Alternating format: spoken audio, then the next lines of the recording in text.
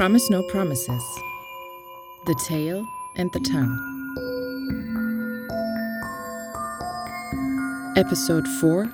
The Loving Life of Friendship. The podcast Promise No Promises unfolds a further chapter, The Tail and the Tongue.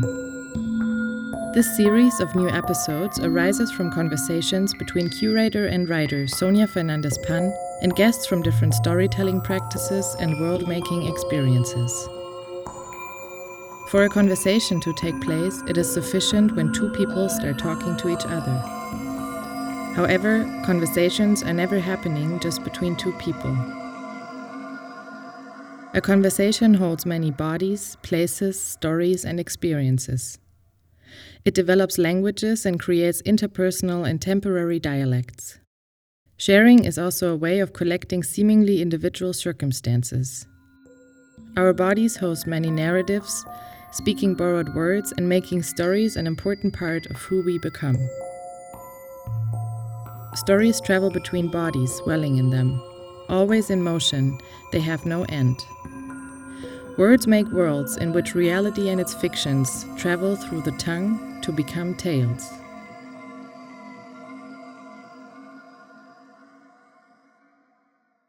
The Loving Life of Friendship is the fourth episode that follows a conversation with poet and researcher Sara Torres. Author of several poetry books, including La Otra Genealogía, she also writes for various media and is currently working on her PhD, The Lesbian Text, Fetish, Fantasy and Queer Becomings, at Queen Mary University of London.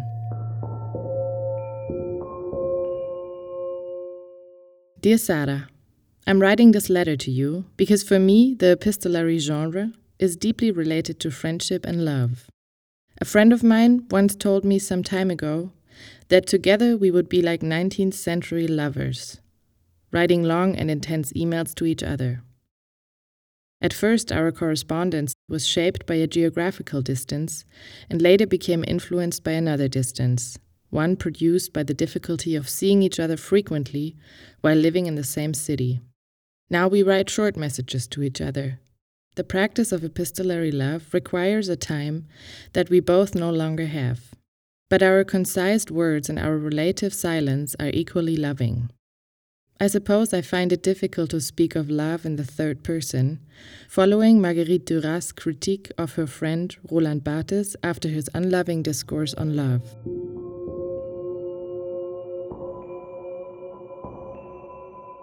In one of your texts, Friendship as a Way of Life, a Culture of the Lover's Friends, you begin by mentioning Michel Foucault and his conception of friendship as the center of queer becoming and relationships. What kind of relationships can exist outside the framework of the heterosexual norm? This is a question that you also ask yourself too, and that you surely also answer from out of a certain practice, and not only from a theoretical point of view. The norms of love make us laugh from within the norms. And I feel that love from within the norms can dangerously lead to love of the norms. I got to know your concept of the ethics of the lover's friends thanks to an online reading in which I heard you speak for the first time. It was months ago, in the first winter of the pandemic, when the feeling of having lost so many indispensable worlds was very strong. To meet you and the lover's friends was really hopeful by then. With this concept, you refer to a third space of relationship based on the encounter and practice of love. Could we say that this is a formless form of love? I misunderstood it then, mentioning to you my inability, perhaps frustration, to be more physically intimate with my friends. As you told me yourself, the lover's friend's ethic is not about having sex with friends, but about understanding that our lovers are our friends and vice versa, and that this ethic is a culture of resistance. It is a third space in a binary world. But betting on this ethic, as you always point out, also has painful consequences. The fact that relationships cannot be readable produce suffering and discomfort. As you say, if it is not monogamous and unconditional, it is not real love. If there's no renunciation and sacrifice, it is not real love. The realities of love should be more realistic and friendly.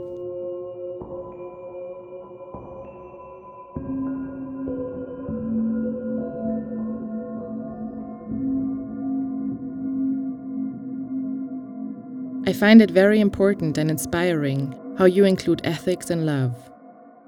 I think that ethics is not compatible with roles and with unconditional narratives of love because it puts special attention on behaviors and practices.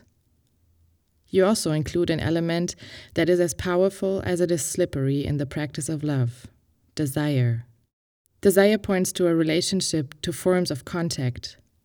It is also a name for what does not yet have a name. Likewise, it is something capable of flowing into writing, your writing, making the lesbian text emerge. Desire, like the poetic gesture you mentioned in our conversation, is related to the mysterious. And here I remember another interview you gave, where you questioned the concept of the writer through which you were defined at the beginning. You ask, when do you become a writer? How much do you have to write to be a writer? The writer, like the artist or the curator, has ended up becoming a role, a form of absent content. Sometimes it surprises me that we're so critical of so many identity roles, but so uncritical of professional roles. But I don't want to take up more space by talking to you here, and I bid you a friendly farewell until the next time we meet. Thank you very much for all the words and time you shared with me.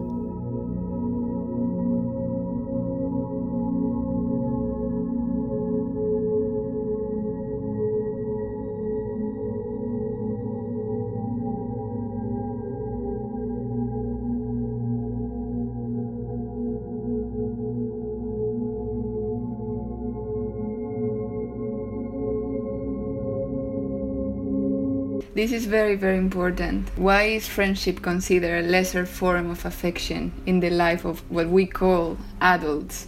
I think that is because the life of the adult is culturally organized through the heterosexual fantasy of normal life, this phantom.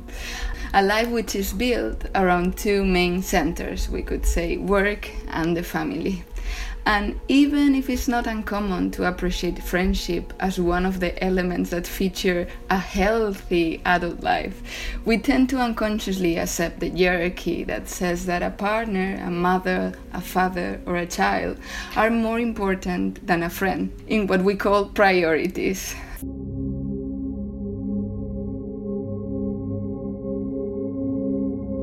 To prioritize some bonds over the others implies that we put our energy and our capital in protecting some lives over others. This is how we structurally work as a society. We see it very clear when we look at advertisement. They ask you to buy life insurances to protect your officially registered partner, your son or your daughter, from the uncertainty of life. Even campaigns directed to implement the use of face masks during COVID included the idea of the family. Protect your parents, protect your grandparents, and then only after the top bonds are safe, you go and apply ethics to behave well with other people around you. If we look at Butler's concept of precarity, we could speculate that in this cultural system, those without normative family bonds are more precarious than others who have created a normal lifestyle for themselves.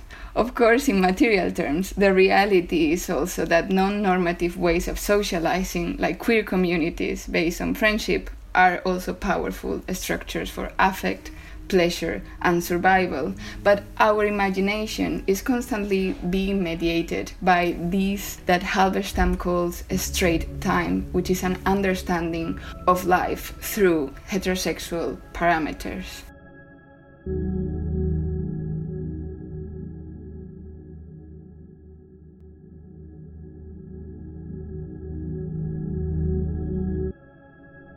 And especially it's not the other, the one that needs to allow you to be her friend. If a partner is breaking up with you and still there are so many things that are healthy in that bond, of course we are still friends. But if there was a big pain or it was a big misunderstanding that made you look at the other as someone that you could not trust, then how will I be your friend if I cannot trust you, if you didn't take care of me in this manner? No? So of course friendship is a serious matter. If you meet the standards that I have for friendship, then we are friends. We've always been friends, apart from our romantic exchange, our passion, or the sex we had. But if you didn't met my friendship standards, then of course we cannot be friends.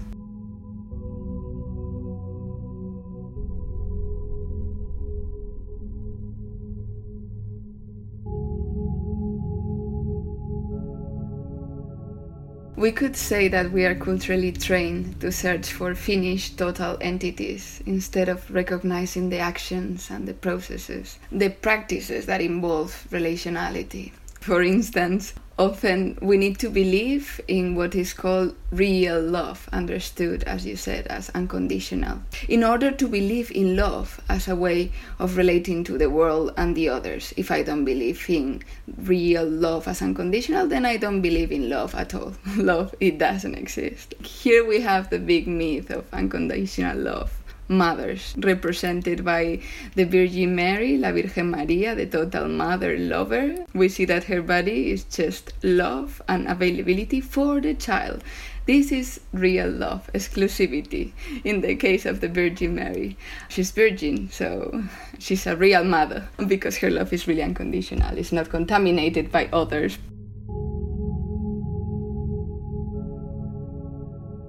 And the other cultural figure now that we have in crisis and that is used to represent unconditional love is the definitive lover, the soulmate or the lifelong partner.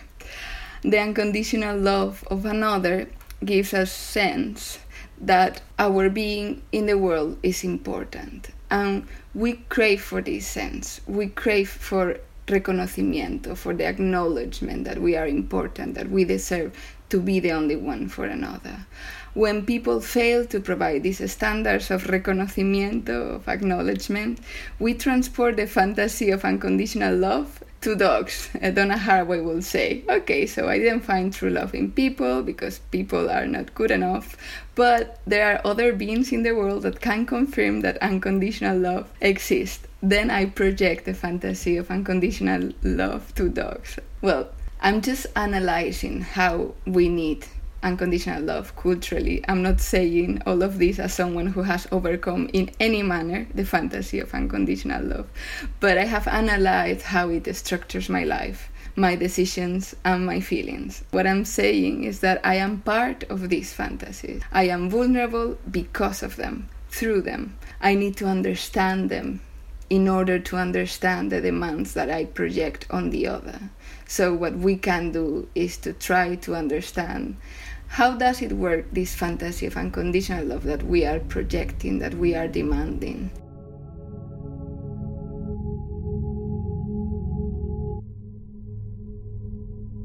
And when you were talking about roles and practices of relationality, I think when we bond through the practice of love is an open process that is open to transformation and adaptation. But when we bond through roles and not through the practice of love, our possibilities of action are more fixated in predefined parameters. This also gives us a sense of misery and failure when things change and transform in manners that we have not predicted. So we have everything very tidy in roles and everything is safer. We feel that it's safer because we understand what is going on. The text is readable. The other is readable. But when we don't have roles, we need to be really attentive to what is going on. And we really need to be investing the body in creating the way of relating that is happening in this present time. So practices of love imply presence and attention. And I think this is very important because it's the only way of creating love and not obeying the rules of love.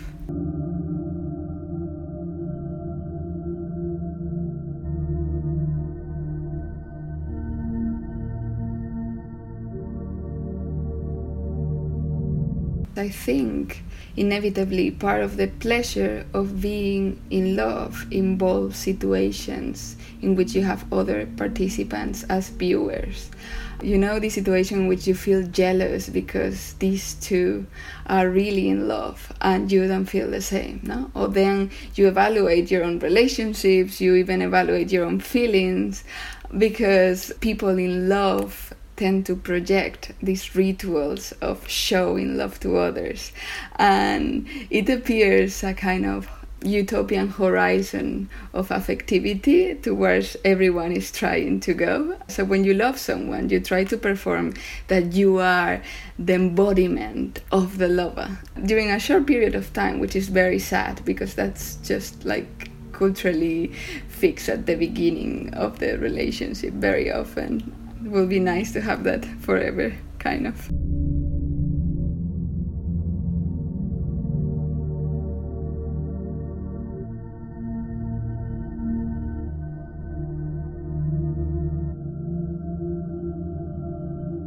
If we think of friendship and love all together, I do believe that you can say, I'm gonna love you forever, because I cannot stop loving you because you're part of my life. You're part of what I understand as important in life. So you can think that even if that person does not love you romantically in the future, you're gonna still love that person forever, because there are many ingredients and many factors that create that love that you feel.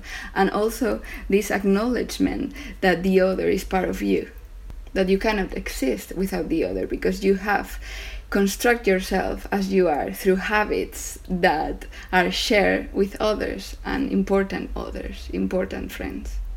In healthy friendship, because as you said, you can have romantic and healthy friendship.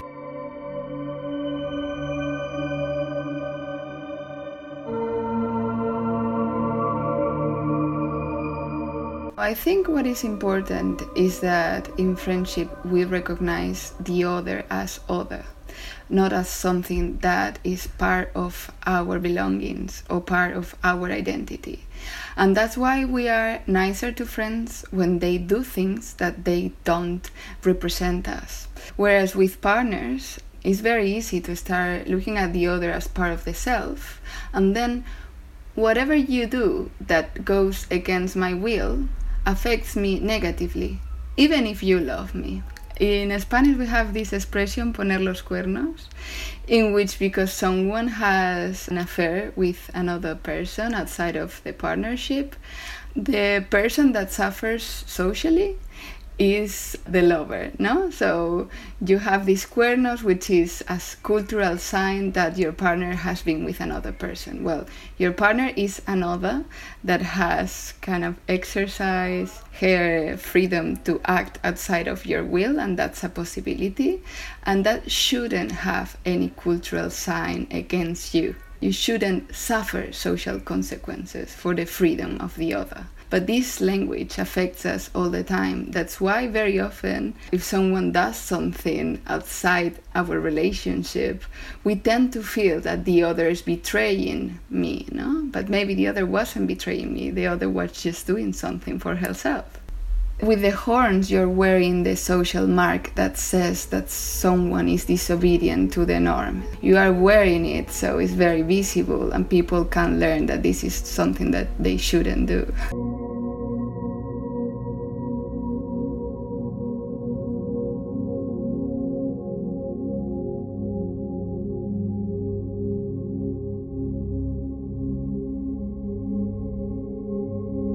I like this notion of polyamorous euphoria. I am not sure what it means, but I think I have felt it. Loving intensely and being reciprocated does give a feeling of euphoria. And here the friendship thing arrives, that if you are a bit sensitive to the pain of others, to the pain of friends, your own euphoria, polyamorous euphoria, can rapidly turn into anxiety and distress when the friends you're loving are not feeling safe, happy, and secure with your polyamorous bliss. I personally used to think that I needed to be loved very intensely and expressively more than I needed to be the only one for another. What I want to say is that there is a possibility of feeling safe in a polyamorous relationship when you feel that following your own standards, you are being loved, desired, and cared for. Well, this makes us go back to the question of time and how to take care of friends. Who has enough time to give herself to different people in the intensity and through the fantasy that our cultural ideas of real love demand? Our cultural distribution of time makes that we have only some key free moments left to invest, said in economic terms, in keeping our affective sexual bonds alive.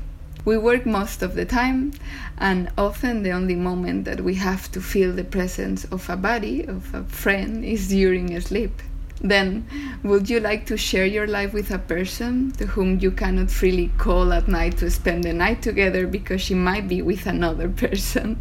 Because we have been created as subjects through monogamy as ideology, is not rare that our affective symbolic system collapses in situations like the one that I have described. I think that in general terms, the Western ego is not yet ready for non-conflictive long-term polyamory. Still, I believe that if we allow ourselves to do it, we can absolutely feel love and desire for more than one person. I really admire the brave lovers who privilege love over cultural norms and endure in their loving bonds without falling into the heterosexual monogamous ideology that says that there is only one true love, or more accurately these days, in the general practice of serial monogamy, that there is only one soulmate after the other.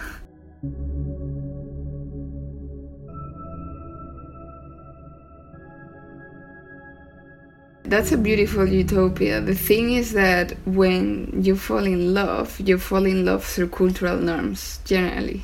And it's something that you cannot avoid, that partially your love will be inscribed in cultural norms. So it's normal as well, and it's natural to be monogamous because it's culturally normal and natural to be monogamous, to feel monogamous.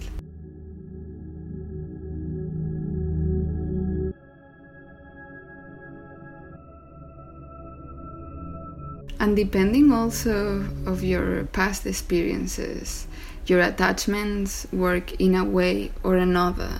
So maybe you are truly demanding because you have a real need for constant comfort and presence. And when you are not feeling that the other is just there for you, that will really destroy all your security and your capacity to love. Because when we feel anxious about the state of our relationship, we cannot love and we cannot engage in the present neither.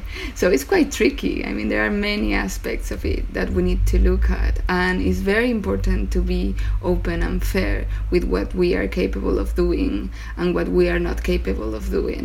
Polyamory shouldn't be a trend or something that is implemented because today is cool or is better or it represents better our time. I think we all need to be open to change through time and to experience different things, but we need to read ourselves. We need to take the time to analyze how we feel and what makes us grow and connect, and what makes us feel so anxious that we are absolutely frozen and incapable of growing and expanding.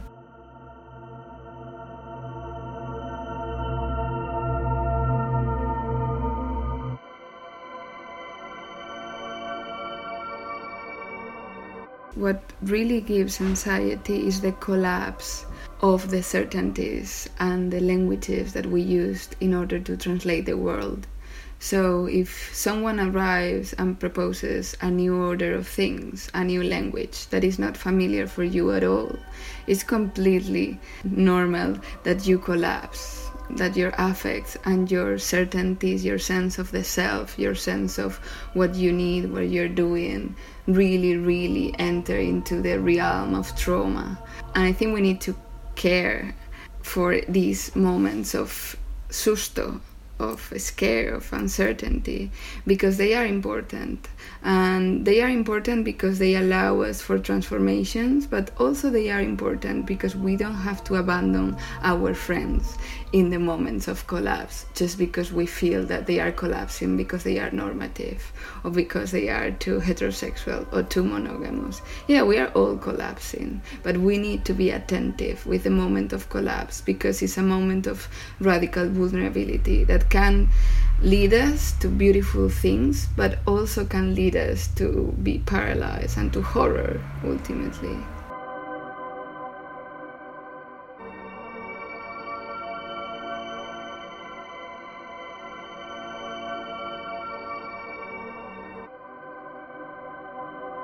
La ética de las amantes amigas, or the ethics of lover friends. When we think of ethics and love, we think of love, and we think of love as practice, as the practice of love, as we were saying, no? Love is not a fixed entity, but something you do when you're loving someone, something, the world, animals, humans, whatever. It's about action, and this is super important. And you are right, in common usage, the word lover is mobilized to refer to a person with whom you are having an erotic physical bond, which is not necessarily mediated by ideas of productive and reproductive future. And I think this is the nice part of it, that the lover has implied the freedom to connect in the present with a body without using the other, without using that body, to fulfill your fantasies of normative futures. You are in the present time with that body, but you are not planning to buy a house, to have children, and that body is not the medium to reach that goal. The sad part of it is exactly what you say, that the common usage of lover, at least in Spanish, we see that love and the works of love disappear. So in Spanish, el amante is someone with whom you don't have the works of love.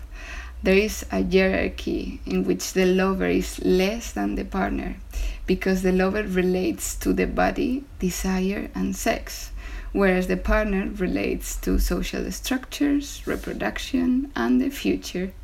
In our dual thinking, what relates to the body is always less. So, el amante that relates to the body is necessarily less. In my concept of the lover friend, I want to combine erotic presence and intensity with emotional and material commitment. For me, the lovers are those who are loving each other and choosing each other's company in present tense. The care of the body-mind through erotic connection is the primary responsibility of the lovers. They do not exist as a medium to create and protect what Lee Edelman would call the child with capital C. So the lovers are not the ones who combine for a project that exceeds these two bodies implied. The bodies are responsible of being attentive to each other. And the friends are responsible to be attentive of each other.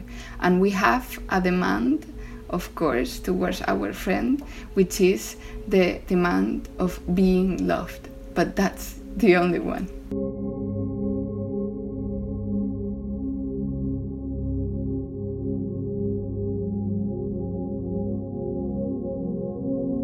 The work on friendship by Foucault is fundamental for my way of thinking about these things, especially because Foucault wanted to find new ways of talking about love that were based in the experience of those who loved each other outside the norm and found ways of becoming together, of fighting together, struggling together, surviving together outside general discourses on love, on the future, on the family, etc. And he had as an example, of course, the AIDS crisis and how people were together, minorities were together, taking care of each other's bodies outside of the structure of the normative family, because very often the normative family were not there for them, because they were kind of the monsters of the system. So it's about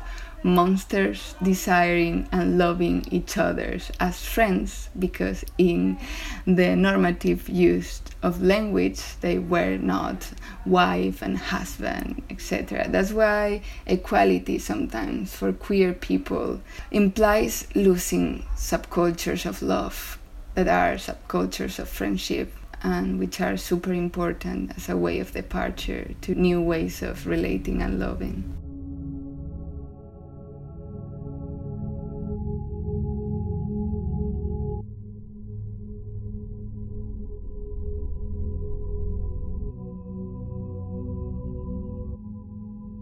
I think we are not yet completely conscious of how we have suffered the consequences of isolation during COVID.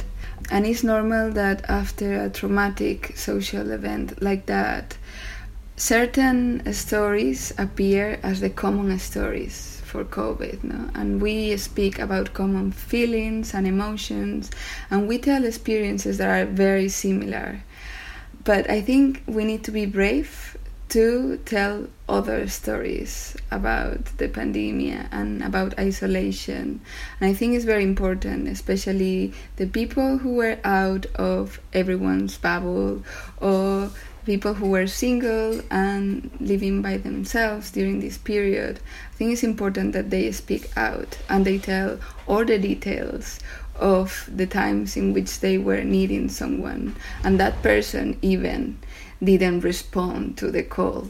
Or I think we all try not to see the needs of others as well, because we knew that responding to their needs or their demands was too risky. And when it's risky to respond to the need of the other, then things are not so easy, and we are not that cool, and our friendship is not that strong. So I think the ones who were isolated, the ones who were the others, or the ones outside of the bubble, are the ones that need to write the stories that I want to read now.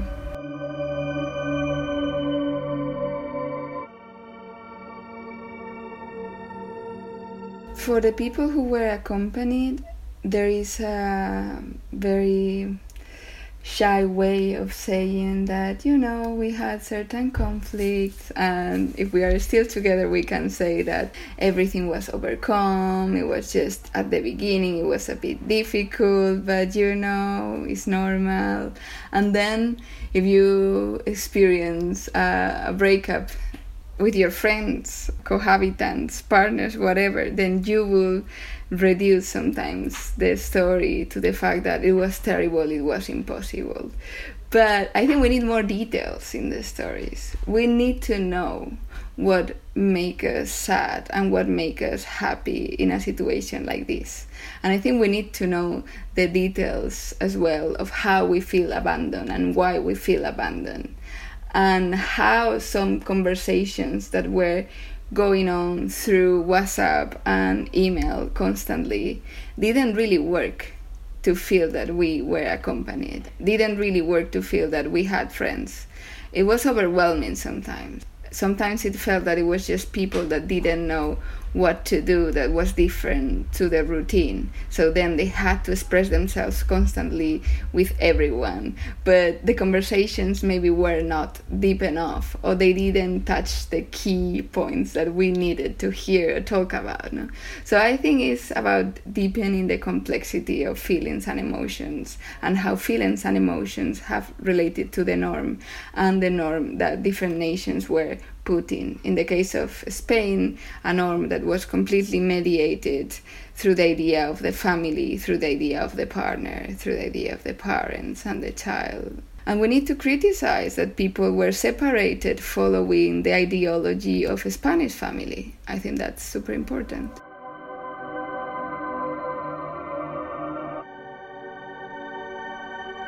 I was thinking when you were saying this that the discourses on love and affection that we had available in Spain over the COVID were really propaganda very often. They were radically monogamous, like without any doubt. They didn't even tremble in the affirmations that they made. They were implying that everyone was monogamous, for instance, and then they could put laws and open and closed norms or possibilities of freedom depending on monogamy and depending on heterosexuality, and they were based on the emotional needs of normal people who were obedient to the norm effectively. And the reality of love and desire is that it's always more complex than the norm.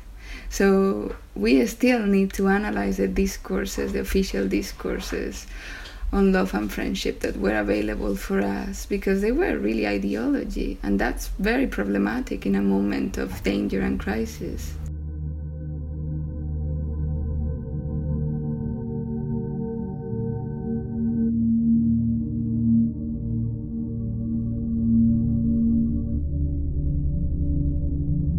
Differing from the reality of girlfriends and boyfriends and wife and husband, an ethic of lovers, friends, implies that your relationships are not socially readable and therefore are more precarious. I mean, they are not socially readable in many scenarios. Because yes, you can have your group in which your life is super normal and readable, but then you go out to the streets and you confront the norm. I like that the term amigas, amantes, lover, friends appears without gender in English. Why not? Gender is not a desirable element in any queer affective utopias. In Spanish, when the absence of neutral makes me choose, I always choose feminine as the new universal. A universal that looks at diversity, differences, and corporeal situated knowledges. A universal that affects minorities and positions that are not in power.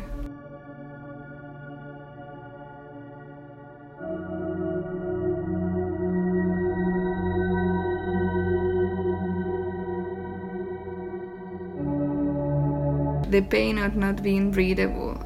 Even if resistance has a pleasure related to it, I think there is a strong pleasure related to the fact of participating in society and being part of rituals and being part of moments that pre-exist us, that exist before us.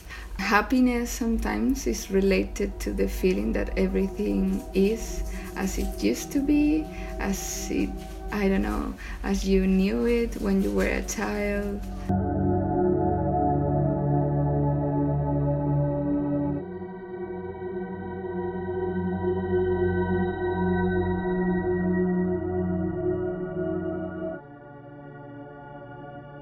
So I think the lesbian text is the one which disavows the heterosexual dualist fantasy of the two sexes as natural companions, even if the lesbian subject who writes has also been educated through this fantasy, because we are all educated in heterosexuality. Being in the world implies to know its logics. In the lesbian text, the subject who has been socialized as woman or positions herself as woman in the fantasy of gender disobeys compulsory heterosexuality in order to desire an improper object, in order to desire also alternative worlds. The lesbian writer does not need a partner, but desire. Desire in this sense of open and polymorphous, disobedient, open to new organizations.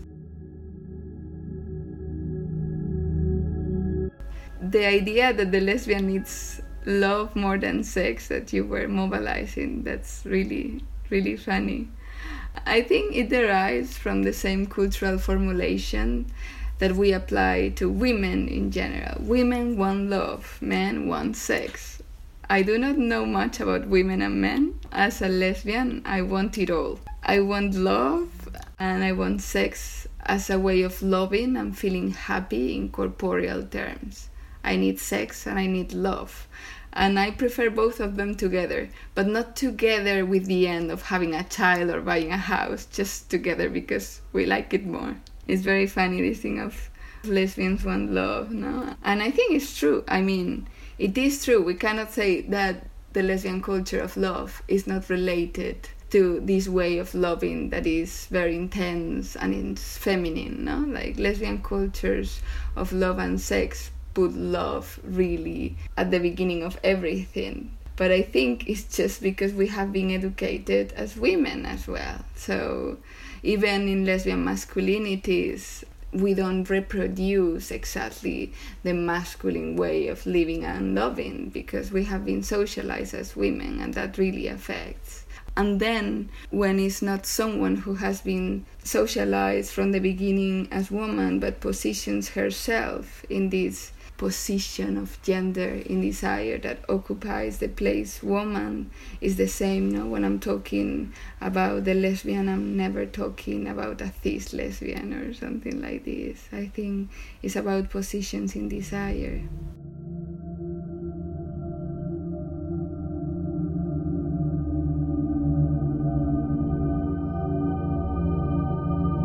And then you were asking about poetry as this form of revolution, and it made me think of many points that I didn't really think about before, because for me poetry is when something mysterious happens in the relationship between form and content, some kind of generative instability that allows for new alternative beginnings. A poetic gesture, let's see, suspends normative time and opens our attention to the experience of different dimensions of reality, many of which we cannot even organize in logical discourse. I don't want to think that genres have gender, but now that you make me think about it, I will definitely say that my idea of the poetic is definitely not a space for normative masculinity, because normative masculinity invests in a type of power that fears passivity and openness. And a poetic gesture is one that is open to be affected by the world, is related to porosity and not to rigidity. Maybe that is why there is always a degree of dissidence in poetic writing.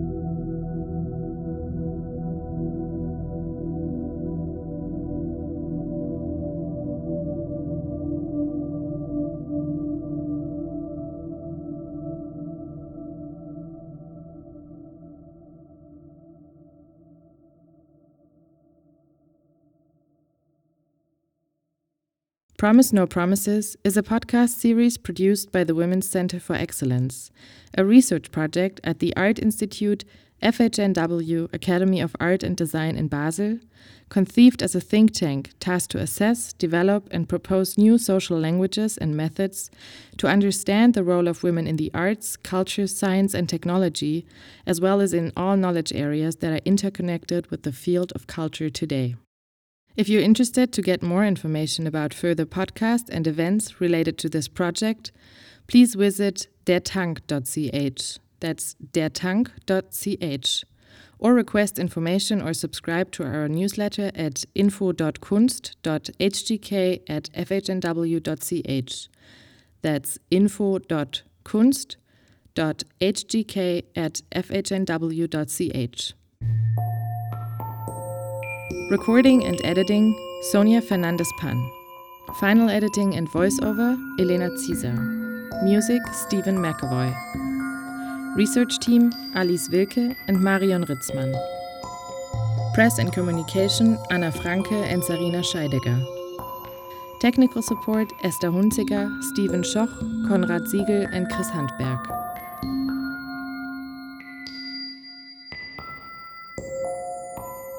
Copyright by Institut Kunst, HGK FHNW 2021.